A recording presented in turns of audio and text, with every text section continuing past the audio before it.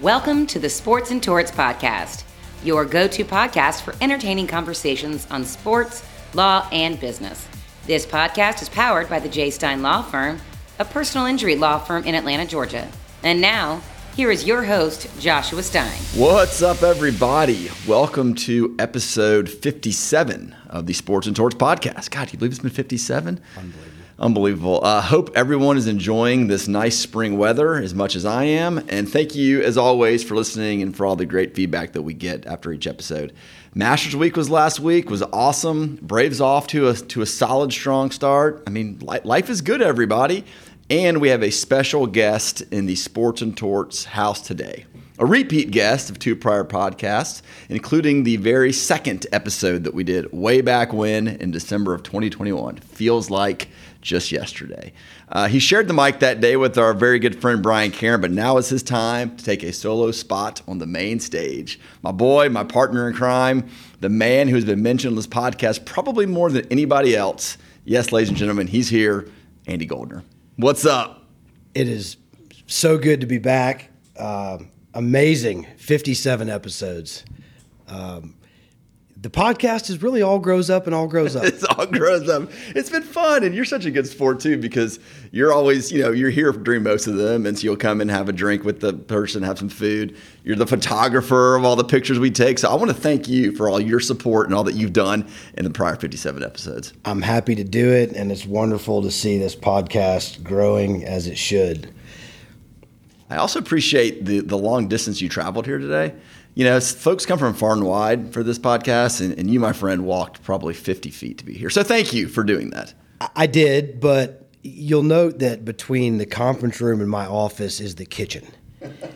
And as anybody who knows me knows, for me to walk past the kitchen and not stop in for food is tough. Well, we did stop in for some drinks. Have to, right?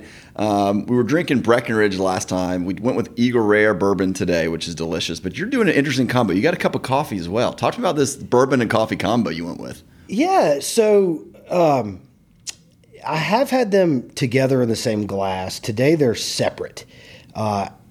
Truth tree here, interest of full disclosure, I'm not feeling 100%. I got... Well, I was real concerned. I know we're going to talk about the Masters later, but shortly after we left the Masters, I started not feeling well. And I was very concerned that maybe I was allergic to the esteemed azaleas or something like that, which would have been catastrophic to my future. It'd be terrible. But as it turns out, it's just a cold. So you playing injured today? Look, I'm not going to make excuses for what might be a poor performance, but I'm not at 100%. But let's be honest. My 70% is better than, say, for example, someone like Brian's 100%. There you go. Right? Didn't take long to get a nice zinger in at him. I'd ask you how you've been doing over the last 16 months, but frankly, I know I see you every day, talk to you every day. But for the listeners out there that enjoyed listening to you a while back and haven't heard much from you, what's been going on, man? All is well. Family's good. As far as I know, everybody's happy, healthy, getting ready to close out the school year. Very, very excited for this Brave season. Was telling my son Bennett yesterday as we were watching the game that it's interesting that in essentially consecutive seasons we've taken the first baseman and the catcher from the A's. Hey, if you need to restock your team, that's where you go. Right. Good players are out there, and the A's don't want them, so let's grab them. Murphy had that big walk-off home run this week too, man. He was due. Good to see him getting up and at him, but no, super excited for another Brave season. Big news with us, obviously the move over from perimeter area here to the Battery. That was turn of the year, January. I think it's been great so far. I mean, talk about being over here now, the move, all that's come with it. New office couldn't be better. If you peer around the corner, you can just about see Truist Park, or the TP, as it is becoming known. A lot of good restaurants in the area. Dunwoody was great for the time we were there, but onward and upward, having an office around the Battery has been great. I've enjoyed it. The construction process, the permit process, the moving process, not very fun. Thank you, Sean Weinstock. Shout out for ushering us through all of that. But Cobb County, they don't make it easy to move these days. Well, like you said, Weinstock Realty and Development, Sean Weinstock, great job finding us the office space like I know he's done for lots of people. The Cobb County inspection process was something to behold. to get in here to get a law firm up and running. You would have thought that we were building nuclear weapons in here or conducting some sort of covert, highly classified government-type business. But we're just trying to help injured people. As it stands, we're just trying to conduct some law business here, you know? But Cobb County threw up a few barriers. We overcame, and here we are. So I'm really enjoying the location to the restaurants of the Battery. It's always good to get a new, fresh crop of place to eat. But the Battery, my goodness, you can go there week after week after week and find a different place. Garden and Gun is kind of our spot, man. Which is ironic because I'm neither a gardener nor a gun owner. But yet, boy, they make a good fried chicken sandwich. And the lobster roll you enjoy, and they just do a really good job. It's not a huge place, so you feel it's kind of an intimate setting. Fox Brothers we hit all the time. I mean, you can just go on and on and on and on. Great places over there. Yeah, so I mentioned the last time you were here was with Brian. Looking back, I mean, do you think that having him there helped the episode? Did it hurt the episode? Did it help your performance now that you're solo? What's going through your mind? Yeah, Brian's a great friend of ours, and I don't want to use terms like anchor and dead weight, and so I won't use those terms. What was the question? Well, how do you think the second episode is going to be? I mean, you know, we always hear about these movies where they have the sequel or well, actually, this is your third one because you were, as I think about it, you were on the paralegal podcast we did as well, discussion. So this is actually your third. So trilogy, sequel, where's this going to fall? Yeah, I think now that I'm unshackled from Brian, I can really spread my wings and start flying on this podcast. You know, he did the best he could.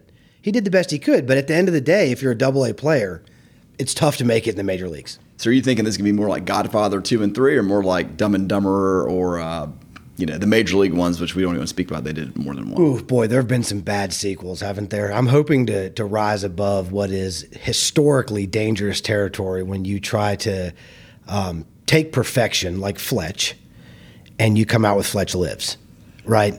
Chevy Chase back in the day, perfection. That movie is perfection. Hangover, the first one, to Hangover 3. The history is dotted with roadkill of sequels. Well, this won't be one of them. There's no question. This is going to be more like, Back to the Futures as they kind of continue to have good movies. I'm not a Star Wars, Lord of the Ring guy. I don't know if you are. Nor am I. But I'm told that those were very good, kind of like line of movies. So take your word for it. That's where we're going to go with it. But we're here today, week after Masters, and that's where I want to spend some time talking with because both you and I share a passion for the tournament, a passion for Augusta. Thursday morning, we're eating up every bit of bandwidth in this office, streaming on masters.org. So we were lucky enough to go together this year on Tuesday practice round, which I would argue is the best day of the week to go. People like going to real rounds. I like practice rounds. So I don't know. What's kind of like your looking back, Masters 2023? What'd you think? Yeah, well, I want to bring it a few years before 2023 and tip the cap to I guess he was my step-grandfather, but I never considered him that way. He was always a grandfather. But Harry Popkin, who has a long history in Georgia in various capacities. Some people may know him as one of the co-founders of Blue Star camps. But he spent a large part of his youth in Augusta and actually served as a crossing guard for the tournament in its infancy, and ended up getting badges after that. And I remember going over to his apartment he shared with my grandmother during Masters week when I was a little kid, and he was glued to the TV, and he was wearing a Masters shirt, and all he wanted to talk about was the Masters, and I didn't understand it. And then as I grew in my appreciation, although not skill, for golf, and took pride in the tournament being from Georgia or in Georgia, I started to understand the magic of the Masters and what my grandfather, was doing all those years. We'd go over there and he was glued to the TV. So that was kind of my early introduction to it, but have been fortunate, as have you in recent years, to attend some tournament rounds and some practice rounds. Just a spectacular event, spectacular course. So that's awesome. And it's so true. I mean, like my daughters, Belle and Graham, like they're watching on Sunday afternoon, which for a kid to watch golf, like it's hard to sit there and watch it. But like the Masters is just different, and it does carry from generation to generation. Being in our backyard, we're just so spoiled that we can run up there. But this year, we went on Tuesday. Moses Kim, huge shout out to Moses. He goes every year. It's part of his thing. He invited us to go. He actually couldn't go with us because he was doing the work that needed to be done. He was in trial that week. So if you want to talk about Moses for a second, just like how awesome he is, how he goes every year, and this year he happened to be in trial, so we went and he couldn't go, at least on Tuesday. So it's hard to talk about Moses is more a movement than a man. He is one of the most genuinely nice people that you'll ever meet. Truly, nobody has a bad thing to say about Moses. Very gifted medical malpractice plaintiff's lawyer. Passionate for golf, have played some rounds with him as I have with you. And Moses likes to go to the Tuesday practice rounds every year. And as you said, he invited us to go, and it turned out he could not go because he was in a very, very substantial medical malpractice trial. So me, you, his friend Harry, who came in from Los Angeles, who you had met one time before, I had not met, right. And Parker, a lawyer over at Beasley Island, the four of us roll up. And poor Moses is like on the text chain and he's preparing for trial. But what was so cool, I thought, amongst a lot of things, is that Tuesday was when he was getting the closing arguments for the day before. Jury was deliberating. And you can't bring your phones in, of course, to the Masters. And so as we were leaving at about 5, 6 o'clock, as we're walking to the car, we're just hoping that all of our phones are going to be buzzing with a great result that he got from the jury. Turns out that verdict came the next day on Wednesday. But yeah, I mean, just great stuff. He got a successful verdict, and it was awesome.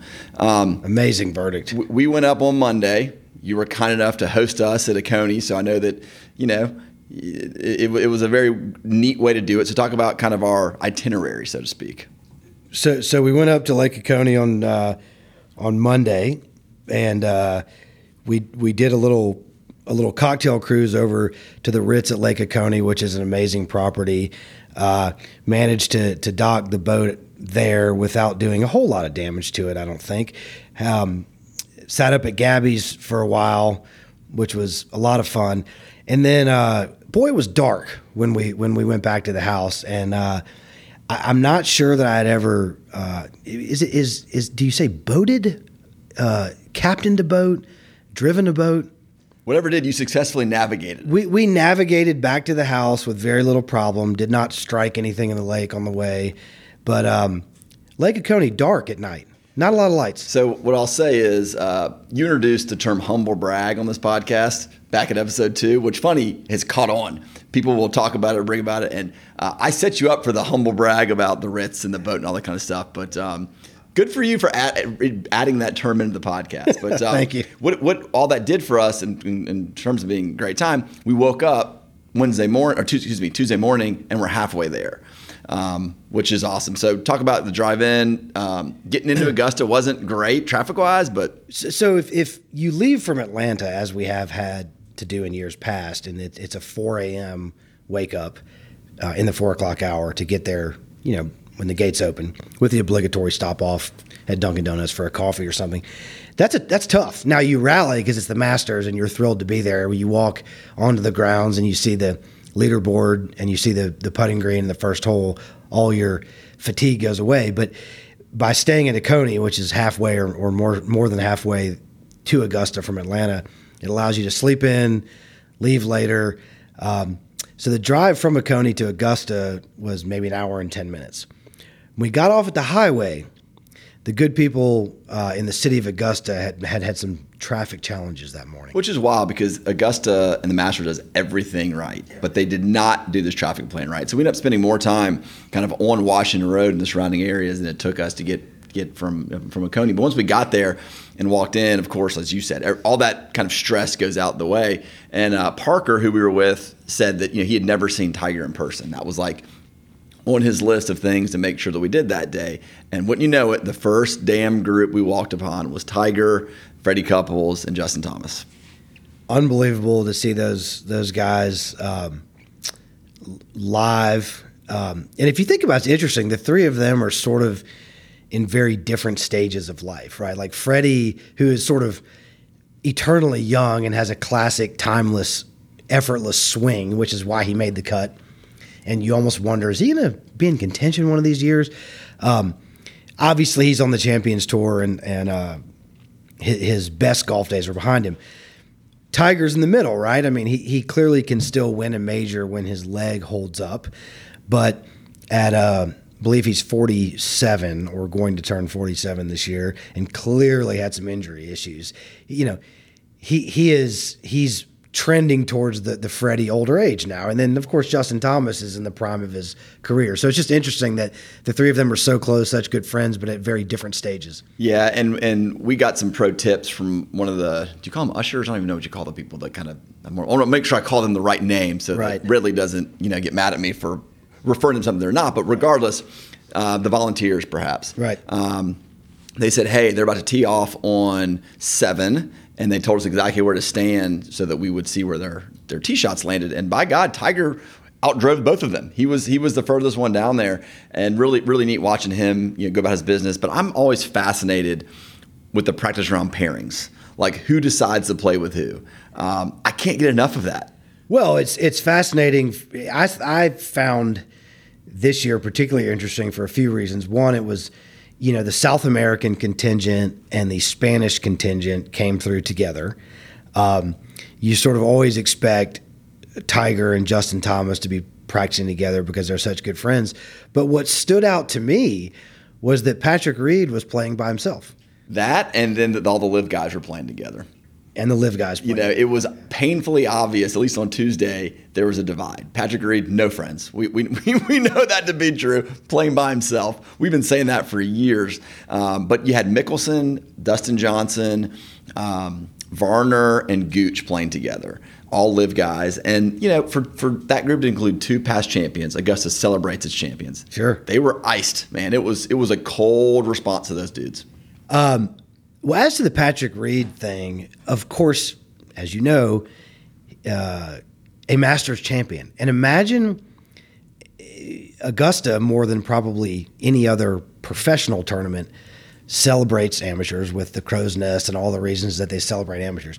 And so there are some very accomplished amateur golfers there, and not one of them wanted to play a practice round with Patrick Reed.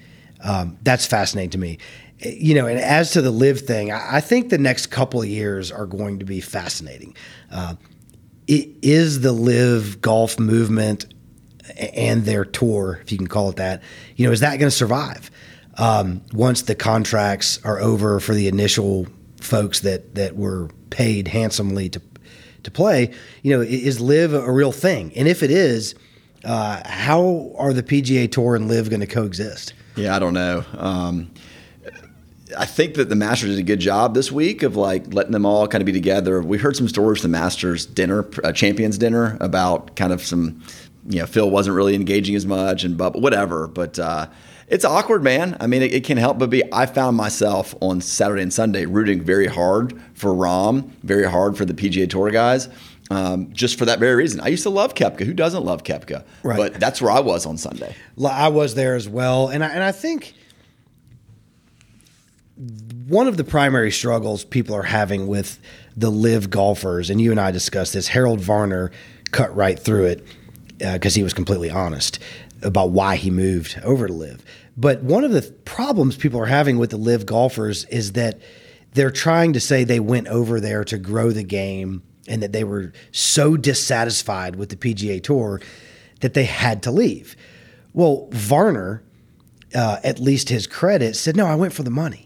And you got to respect it. No one begrudges that they're doing it when you're saying, here's $100 million or $200 million guaranteed just to come over here for 4, 5, 6 years. Go do it, but don't badmouth the PGA Tour on your way out. You got to own it. You got to own the reason why. And any of us in that same situation might have done the same darn thing. And you secure generational wealth for your family, but like you said, just be honest about it. Take your money, go play live, but don't trash the tour on your way out, which I think was Freddie Couples' his main point when he was, famously last week talking about Phil and some of the other guys in less than, stellar terms, that was exactly his point was, look, go take your money, go do what you want to do, but don't trash my tour on the way out. Exactly. So any discussion on attending the Masters has to include the food you eat, has to include going to the merchandise shop, which of course we did all of the above. Yeah. But as we're driving in, we're all talking about strategy for food, right? You got to attack it in a certain way. And my initial strategy was I was going to start off with a biscuit and a cup of coffee. I didn't end up going that direction for a couple of reasons. Once you get in there, it's really hard to say no to the sandwiches, and it's super hard to say no to the beers. So my strategy was aborted the minute I walked in. But talk about the food that you ate, talk about what your strategy was, and all that goes with it. You know, like Mike Tyson famously said, everybody has a strategy until they get punched in the face. Josh, I'm going to be honest with you and your ever-expanding group of listeners. I really bogeyed the food situation at this Masters, if not double bogeyed. I was very disappointed in my performance when I walked off of the hallowed grounds at Augusta. I had dreams of a real sense of accomplishment when I left there food-wise. And, you know, I managed to take down an egg salad, a barbecue sandwich, the Masters Club, and a blueberry muffin. Now, I've thought long and hard about this because I was so displeased with my food performance. And what I was doing with that blueberry muffin, I have no idea. I know you did the blueberry muffin. I had one too. They're really good. They were. I remember walking in that green space up to the ninth green, and you're just taking this muffin, walking and just throwing it in your mouth. And crumbs, man. Crumbs are just dropping out of every bite you take. And I'm just waiting for someone in a green jacket to throw us both off the property for you just dropping these blueberry crumbs after every step you took. So what you're saying is not wrong, and I wish it was. What I did, though, is I had a strategy to that as well. The larger pieces of muffin that kind of fell off like shrapnel, I did pick up because I respect the course. The tiny crumbs that sort of came off, I had to let those go. Now, fortunately, most of it was in a crossway, and I watched the entirety of the Masters. I don't think that my blueberry muffin crumbs interfered with play in any way, although we can't rule that out. It made me very nervous. It made me very nervous. When you see a pine needle out of place, right, it gets fixed. Blueberry muffin crumbs, I was nervous the entire time. Yeah, no, it was any chance I may have had of being asked to join the club. You lost it. Probably lost with the sloppy muffins. But let me say this. In all the years I've gone, and I've commented about this a couple of times to different people, and it's really remarkable. I don't think I've ever seen a piece of trash on the ground, and I know that I've never seen anybody litter. And to me, when you have the tens of thousands of people a day going there, it speaks to the reverence that people, I mean, really and truly, I mean, it would sort of be like discarding a sandwich wrapper in the Vatican or at St. Peter's Basilica. People don't do it. You're exactly right. The respect that the patrons have for that place is unbelievable. People are actually talking at a different tone. The level of their voice is a little bit lower. The clapping, the cheering is at a different level. It's just a matter of respect that you see nowhere else. I have not seen a piece of trash there. So my strategy, and this was adopted from Harry, so props to him, was one sandwich for every 2 beers. That served several purposes, but that was the strategy we went. Now, if I told you the different sandwiches I ate, it'd give away how many beers I drank, which probably don't want to do that. But I can say that anybody wants to come to my house and see how many, brand new Masters plastic cups I have, they can do the math. You had an impressive array of cups when we left. Barbecue was my favorite, which I was surprised about that. But barbecue is my favorite. I think that Parker said that the same. Do you have one that? The egg salad remains my favorite. But had I to do it over again, and God willing, next year I will, I'm going to substitute out the blueberry muffin for the pimento cheese. Yeah, we've had it now. No need to go back. The merch stand was also a big discussion about when in the day you're going to do it. That's always a strategy call. I think that you and Parker went earlier on, and me and Harry went later. The also discussion is how much money they pull in from that place. Unbelievable. There was a report that I read. It's on the internet. It has to be true, right? Right. Sales this week were $70 million of merchandise. Yep. That, for you math majors out there, that's $10 million a day. $1,600 a minute, something like that, and $277 a second, something crazy like that. It's nuts. They do a good job collecting money there. It is, look, everybody wants the merchandise. Obviously, you can't get it online unless you're dealing with some shady reseller. But, of course, the Masters and Augusta National don't have a website you can buy clothes from. And so it's a truly premium sort of get when you can get a quarter zip or a polo shirt or a Tervis with the Masters patch in there. Yeah, I mean, right now you're wearing the Masters shirt. You got the Masters tumbler. I'm wearing you get in there, you just get overwhelmed by all the purchases. Masters shoes. Have they gotten the shoe game yet? I have not seen those, but it's possible I missed them. They may be there. I'm thinking if they were making shoes, you wouldn't have missed it. That's probably true. Can we take a little take the fork in the road, talk about shoes for a minute? Of course, anytime. Anytime. Yeah. How do you describe your shoe habit these days? Because I've been watching it uncontrolled. Yeah, that's how I would describe it. It's well. I'll put it to you this way: Amanda and I are likely to have our master bathroom redone, and the contractor started asking me all these questions that I'm sure were highly relevant. I stopped in mid-sentence and I said, Jeff, I said, before we talk about any of that, we need to talk about the shoe shelving, which was, I think, both perplexing and concerning to him that my laser focus was on shoes. Well, I think that people want to hear. I mean, in today's day and age, shoe wear has got a little more casual to work. You can wear the Nikes. You can wear any sort of stuff. Where are you at right now? So I agree. You know, when we started practicing law many years ago, you know, it was the full, somewhat uncomfortable loafer with the wooden sole that people could hear you half a city block away coming down the hall because you're clunking like a pilgrim. Thankfully, it's transitioned to more casual wear. The Peter Millar Apollo. Peter Millar, that's what I was trying to Yeah, that's for your listeners looking to transition away from a more business shoe, but yet aren't comfortable coming into the office in something like an Air Max. I can show them something along the Peter Millar Apollo line. Very comfortable, sort of a tennis shoe, but yet pulls off the dress shoe look nicely.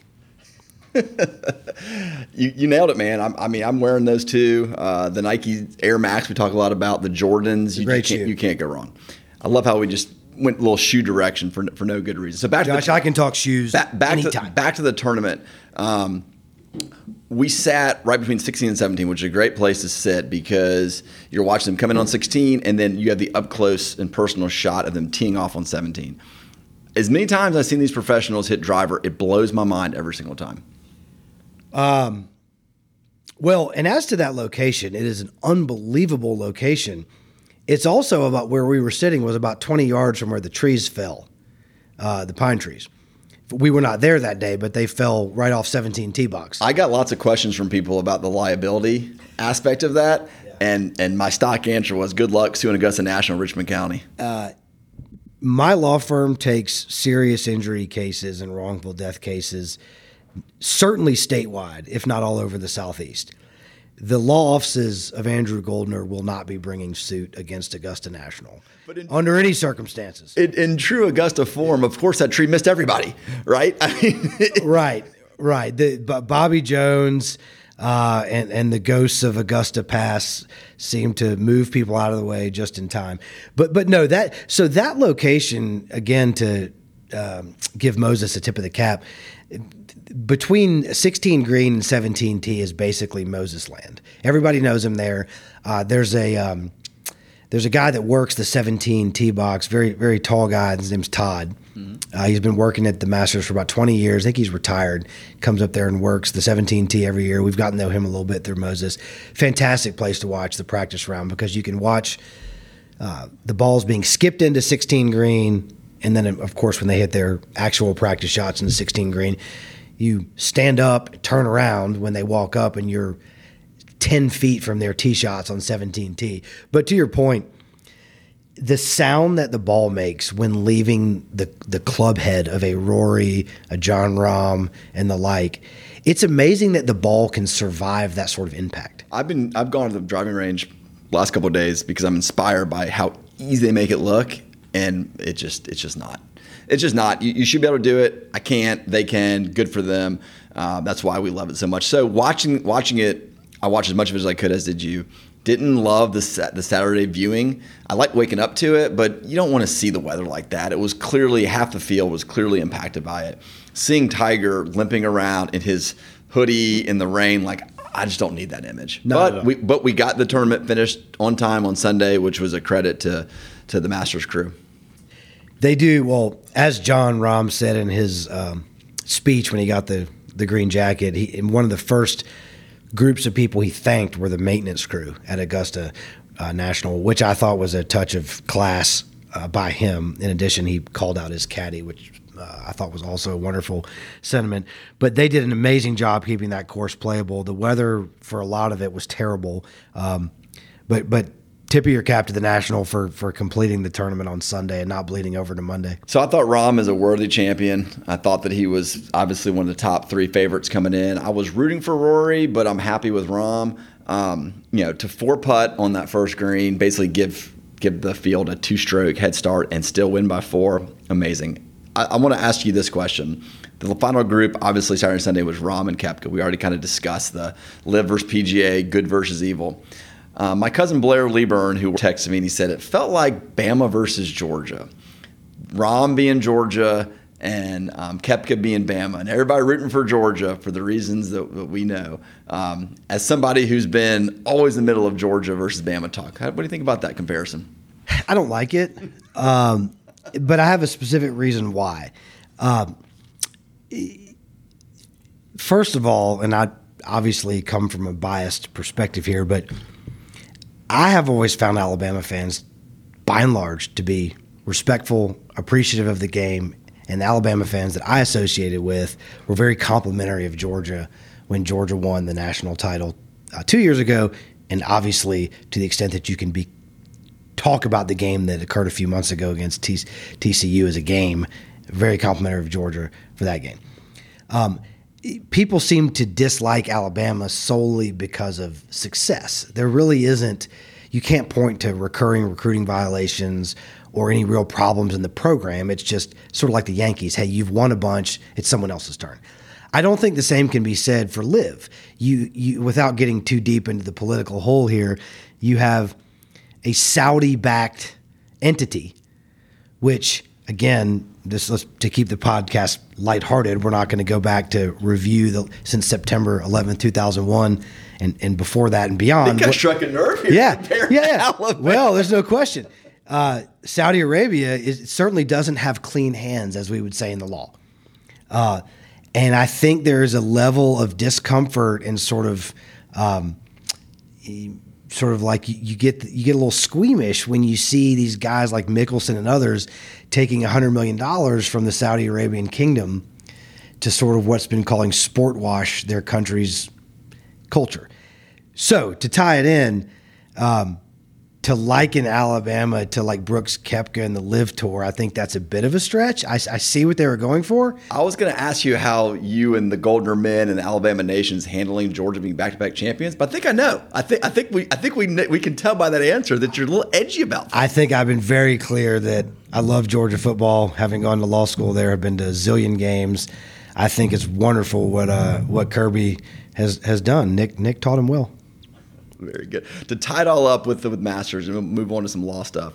Love seeing the amateur Sam Bennett out there. You know, the term is known for its amateurs. Spieth making the charge on Sunday. It's always good to see him up there.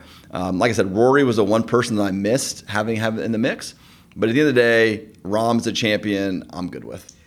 I'm good with it. Now, Rahm, by all accounts, seems to be a good guy. I actually like his fiery demeanor on the course. Love him bringing the text message that he got from Zach Ertz to light about the 4-putting. Tell people about that, who haven't read that story. So Rahm told a story as he was getting his green jacket and out on the course, which is, of course, the second time they put the green jacket on after Butler Cabin. And he said that as he was going to the first tee or the putting green right before the first round, Zach Ertz, who's the obviously future Hall of Famer tight end from the NFL, texted him, and I guess they play golf together somewhat regularly, and said something to the effect of, that first green looks like a walk in the park. It's going to be super easy for you. And then Rahm goes out and 4-putts it. And so during his champion speech, Rahm was calling out Ertz and said, don't ever do that again. Right. So Rahm seems to have a sense of humor. I loved his speech. But, far be it for me to give Rory golf advice, but he's the most talented player in the world. And other than Tiger, he may actually be the most talented golfer that we've ever seen in our adult lifetime. I wonder what would happen with Rory if next year he came to Augusta on Thursday and didn't play a practice round, didn't do all the interviews that are required, didn't have to think about Monday through Wednesday night about the fact he hasn't won a Masters. That's the one trophy missing in his case. With the talent that he has, and if you listen to PGA Tour players and you ask him who's the best golfer in the world, they say it's Rory. 9 out of 10 golfers say it's Rory.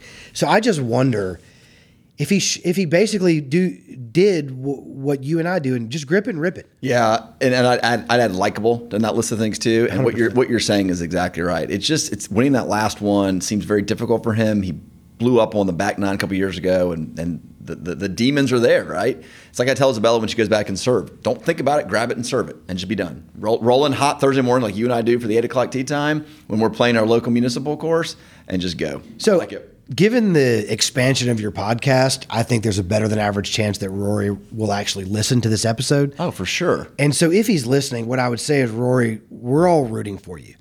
And I'm going to tell you what your agent, your wife, your swing coach, your father who trains you, and other PGA Tour professionals are too scared to tell you. And that is, dude, show up Wednesday night, rent your house, go to sleep, come Thursday morning, hit some balls on the range, put the quarter in the machine, get the bucket of balls out. LFG. And then LFG, buddy. Yep. Because here's my one question I want to leave you with, Rory. How could it get worse? You're not going to do worse than you have been recently. That's tough, isn't it? So the it? definition of insanity is what? Doing the same thing over again, expecting different results. You're welcome, Rory. Well, on that, let's transition a little bit because you're a man of many talents, the law being one of them. Last time we spoke a lot more like kind of firm setup, marketing, your approach to that kind of stuff. But let's talk more about like the cases that you're handling, the way you go about them. You do a great job. Your successes are documented from here to the end of time. Trucking cases like you're working on, auto cases, child injury, daycare stuff, dog bites, like you name it. So I don't have any sort of outline of which direction to go. I know the child injury stuff and daycare stuff is a lot what you're doing right now. But talk about your caseload, what you're doing, things like that. Yeah, so I've spent my career on the plaintiff side doing all sorts of serious injury and wrongful death cases. The auto and trucking and premises cases sort of speak for themselves. But over the last 10 years, I've really developed a niche with child injury, and a lot of child injury, in addition to auto and trucking wrecks, involves kids that are badly injured by dog attacks, and then increasingly at daycare. And you've worked on a bunch of daycare cases with me, and probably half of my caseload right now would be comprised of daycare cases. And some lawyers recently asked me, to what do I attribute the rise of daycare cases? And I really don't know. If I had to guess, I think the rise is related to the use of cell phones. I think that there's an epidemic in general in society. One need only look at the next restaurant you go to and see what families and couples are actually talking to each other versus on their phones. But it manifests itself in a particularly concerning way when you have one or two employees that are charged with the responsibility of supervising young kids, and they're on their phones a lot. And you can't be looking down at your phone for a couple minutes and then also in charge of a 3-year-old. And the way we know that now is because all these classrooms, or most, have security cameras. They should have security cameras. And so if the facility does what's right, which is keep that footage, it's showing the teacher, the supervisor, on her phone when she should be watching the children. It should show that. We've run into two problems. The first is that, well, let me mention the second because that's the easier one. The second is that we've talked to daycare employees who have admitted that some of their co-employees know where the so-called dark spots are in the room where the cameras don't reach, and they'll go there and use their phones, and so the cameras cannot pick up on them. Meaning these aren't oscillating cameras; they're shooting a still area. Or even if they are oscillating, they don't necessarily capture every inch of the room, and some of the teachers know where to go to not be caught on camera using their phones. The first and most common issue we've run into is that they say that the cameras aren't working or weren't working that day. Yeah, every time. Every time. They say, well, we had a camera system, but it's not working anymore. And we asked them at deposition, well, why didn't you replace it? Well, it's not legally required, which is true. We can talk about that in a minute. But the daycare folks never have a good answer to this question, which is, if you're accepting tens of thousands of dollars a month to care for people's children, why can you not spend $1,500 one time at Costco to get an 8-camera security system that will record to a hard drive, so that if something happens and it's not your fault, you've got a recording that shows that you did nothing wrong? Well, boy, that sounds great. If I'm the insurance company in the daycare, if you're confident in what you're doing, record the activity, save it for a week on a hard drive, and then if something happens, you're not at fault. That question is gold, right? There's no good answer to it. It puts them in a box. It illustrates the exact point that you're trying to make. And I'd go one more thing. The other questions I've heard you ask before is where they choose to point their cameras. Right. There always seems to be a camera up front by where the money's held or by where the employees got important things, but not where the children are, not in the playgrounds, but where the money is, right. By God, that's always being captured. Well, and what does that tell you? So it's interesting. The Georgia has an agency called the Department of Early Care and Learning. Within that agency, there's a group called Bright, starts with a B, Bright from the Start, and they license and regulate daycares in Georgia. They also put out regulations that daycares are supposed to operate by. Within those regulations, it's stated plain as day that playgrounds are, and I'm going to paraphrase here, the area of the premises where most injuries occur, or the most dangerous area of a playground, or they use words to that effect. So it would seem to me that if that's the case, you would want to be your most vigilant there, including having a video camera there. And it's shocking the amount of daycares that don't have cameras at all, or the lion's share of the ones that do. They tell us that the cameras weren't working on the day our client was injured. The other thing that's shocking, and people don't know this, is they don't have to have liability insurance. I cannot tell you how many times I've had prospective clients absolutely shocked to hear that a daycare can be licensed in the state of Georgia officially, but yet not have to carry liability insurance. The only requirement, if they don't, is that the daycare is supposed to place in a conspicuous, however they interpret that, a conspicuous place at the daycare that they don't carry liability insurance.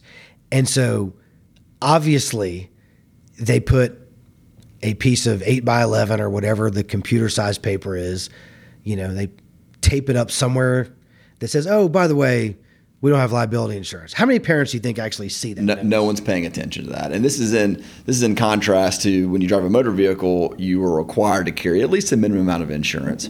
The same requirement does not hold true with daycares. And when clients come to you or come to me or come to whoever, and they've got these cases, and then they ultimately can't recover from them because lack of insurance, it's a terrible thing to have happen. Terrible for the kids that get injured at a daycare that does not have liability insurance. You mentioned right from the start, and I think one thing that without getting too much of the weeds of these cases, but it is important to know, it's like when something happens to a child in a daycare facility, who's got the responsibility to provide this notice to Bright from the Start so they can do their investigation? Does the facility have to do it? Does the family have to do it? How does that work? So if a child is injured at a daycare in Georgia and that injury requires medical attention. The daycare is obligated to self-report that to Bright from the start. The reasons for that are, if a kid falls on the playground and skins her knee and gets a Band-Aid, that need not be reported to the state. Kids fall and skin their knees all the time. If an injury occurs at a daycare that requires medical attention, Bright from the start wants to know about it so that they can investigate. The family is under no obligation to report it. We obviously advise our clients to cooperate with Bright from the start when they're investigating. If those two requirements happen and the facility chooses not to report, is there a punishment for them? Yes. So Bright from the start has the ability to do everything from issue citations which carry monetary fines, albeit for my liking not sufficient to actually deter anybody. But they can issue monetary fines and citations up through revoking the license of the daycare to operate in Georgia. And we actually have a case right now where there is a daycare facility that we are in a lawsuit against that has a hearing before a state administrative judge in May because their conduct has been so bad within the last couple of years that Bright from the start is seeking to pull their license to do business in Georgia. Crazy. All right, so switching gears from specifically daycare cases to just how you handle cases just in general. We've had lots of conversations with prior guests about insurance adjusters and defense counsel and the way that people choose to interact with them. I've watched you very successfully kind of work, I won't say together, but work well with insurance adjusters, work well with opposing counsel. Because the way you start off kind of the relationship, I think it's important for people to hear that it doesn't always have to be, just complete anger and screaming and yelling. Like, what is your approach? Well, I think that too many younger lawyers, and it's hard to believe that I've been practicing since 2002, which I guess at this point makes me an older lawyer, but too many younger lawyers on both sides, the plaintiff side and the defense side, start off assuming that they need to fulfill these roles that they see on TV shows or movies, which is, speaking in lawyer terms that nobody wants to hear, using 4-syllable words when a 1-syllable word will do, and, bowing up, for lack of a more artful way to put it. People want to hear lawyers talk in a plain, easy to understand way. And lawyers want to deal with other lawyers, and adjusters want to deal with lawyers who are nice and respectful until there's a reason not to be. And I have certainly had occasions where I have gotten to the point where with both opposing counsel and adjusters where there's reasons not to be nice anymore. But I think that when you are confident in your abilities to both file suit and pursue it through trial and jury verdict, that comes across in the way that you can respectfully treat people and say, hey, let's figure this out until we can.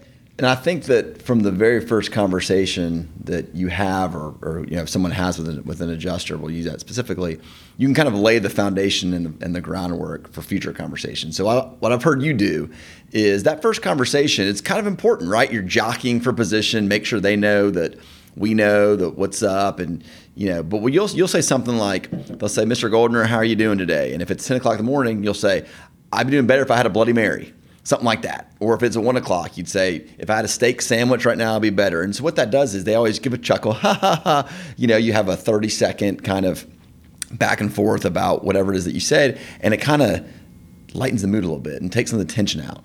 Yeah, I think disarming people and making your case and your firm memorable is important. When you make a joke about I'd be doing better if I had a Bloody Mary or something else, the adjuster or the opposing counsel are going to remember that because you were humorous or willing to talk about something other than just the case.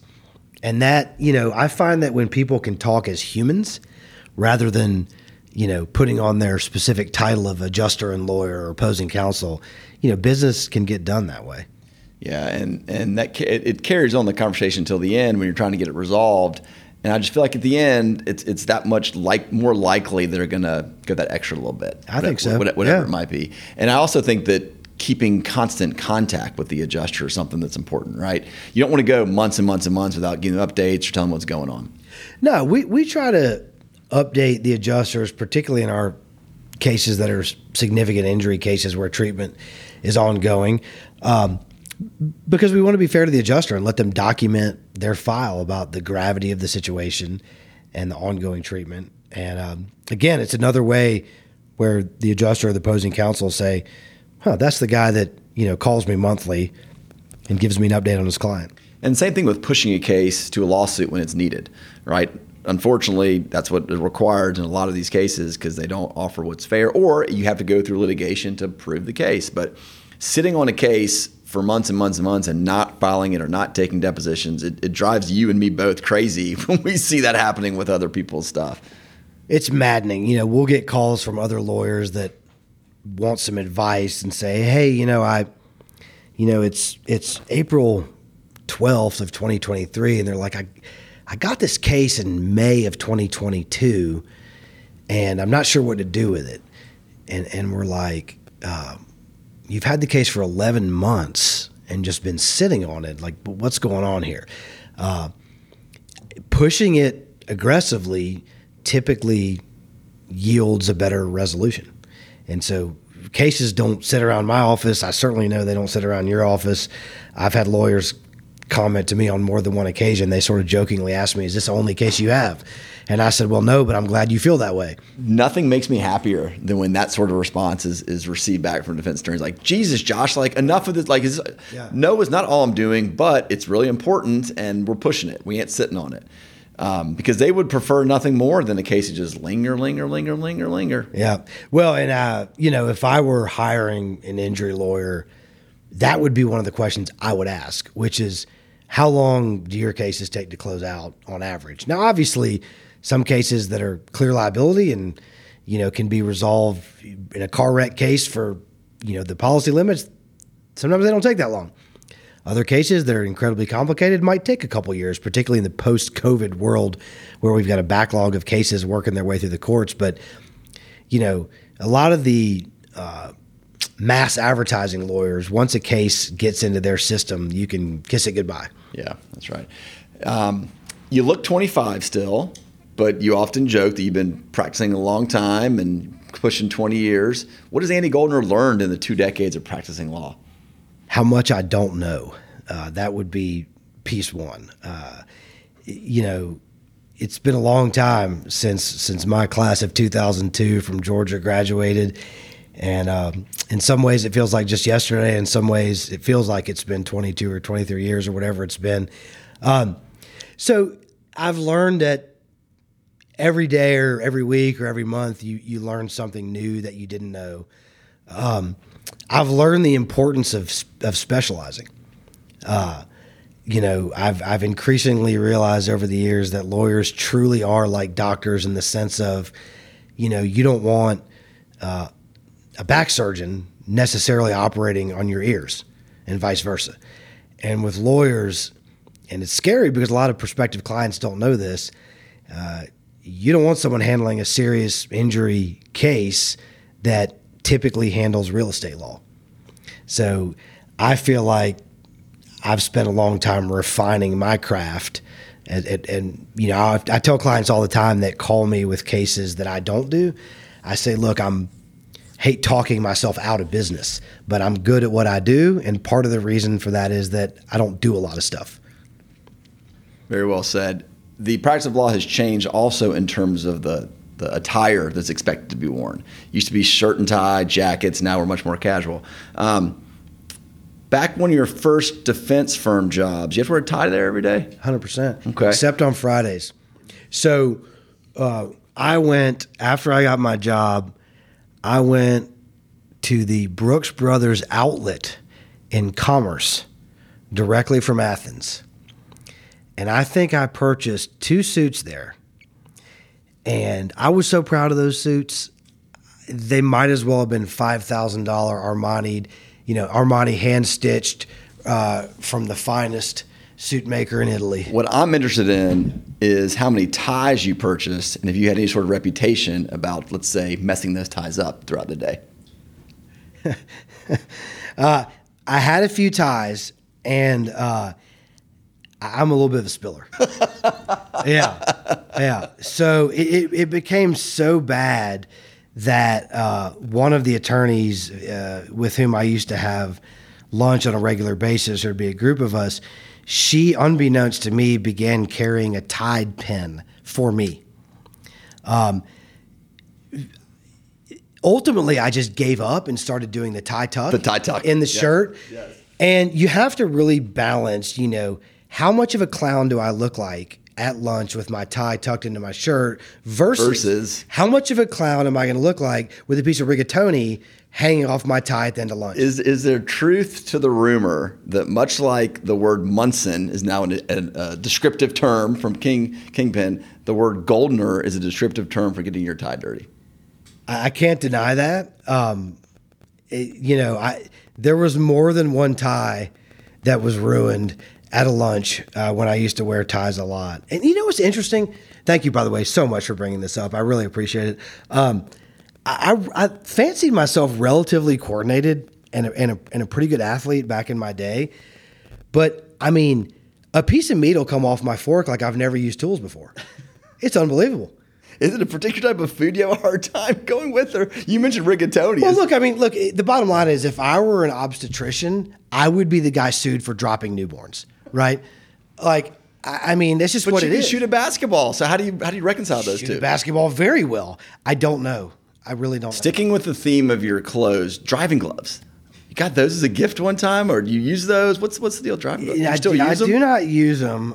Brian Caron and a couple of his cult-like followers, they like to give me prank gifts every birthday, which have ranged from the funny and appropriate to the highly inappropriate and jail-worthy and everywhere in between. And one year, I was gifted what I can only assume were knockoff pleather driving gloves. I don't use them, but they are in my glove box just in case it gets cold. We mentioned Brian kind of messing with y'all messing with each other. We brought a few different examples up, but we didn't bring up the time when you went to lunch with him, came back, couldn't find your car.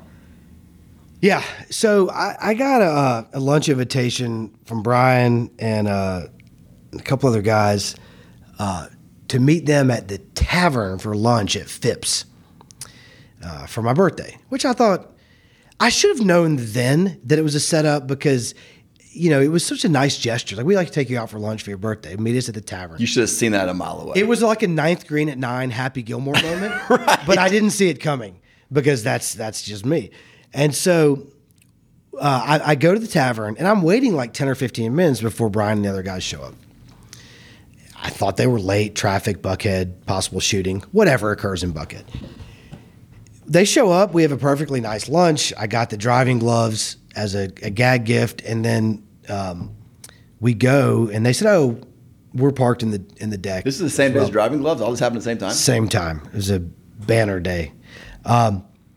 So we walk out to the parking deck at Phipps after we ate, and the first thing I saw was a car covered in a car condom. Can you say that on there? Car condom, it is. And it's in the parking deck, like fully covered. So I turned and I said, I looked at Brian and I said, what kind of ass covers their car in a parking deck? And about 30 seconds later, I turned around and I said, I'm pretty sure I parked on this level. I can't find my car.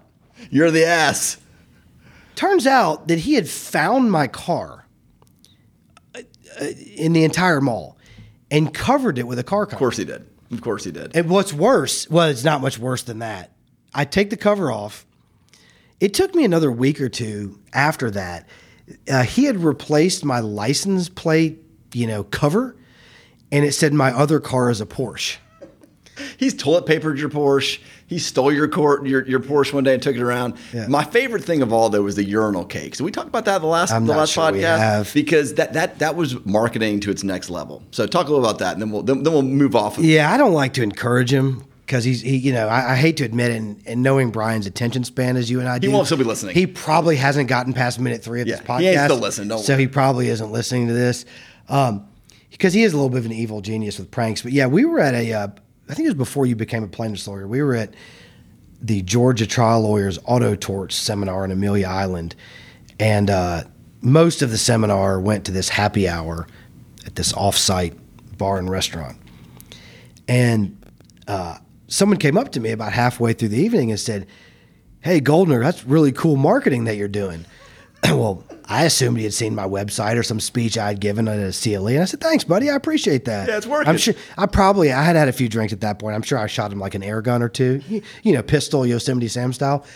Another guy came up and said the same thing. "Hey, man, that's a good idea, good marketing." I'm like, "Hey, wow, what I'm doing really paying off with this website." Goldner on fire. Well, unfortunately for both my reputation and my psyche, about 15 minutes after the second guy complimented me, I went to the bathroom.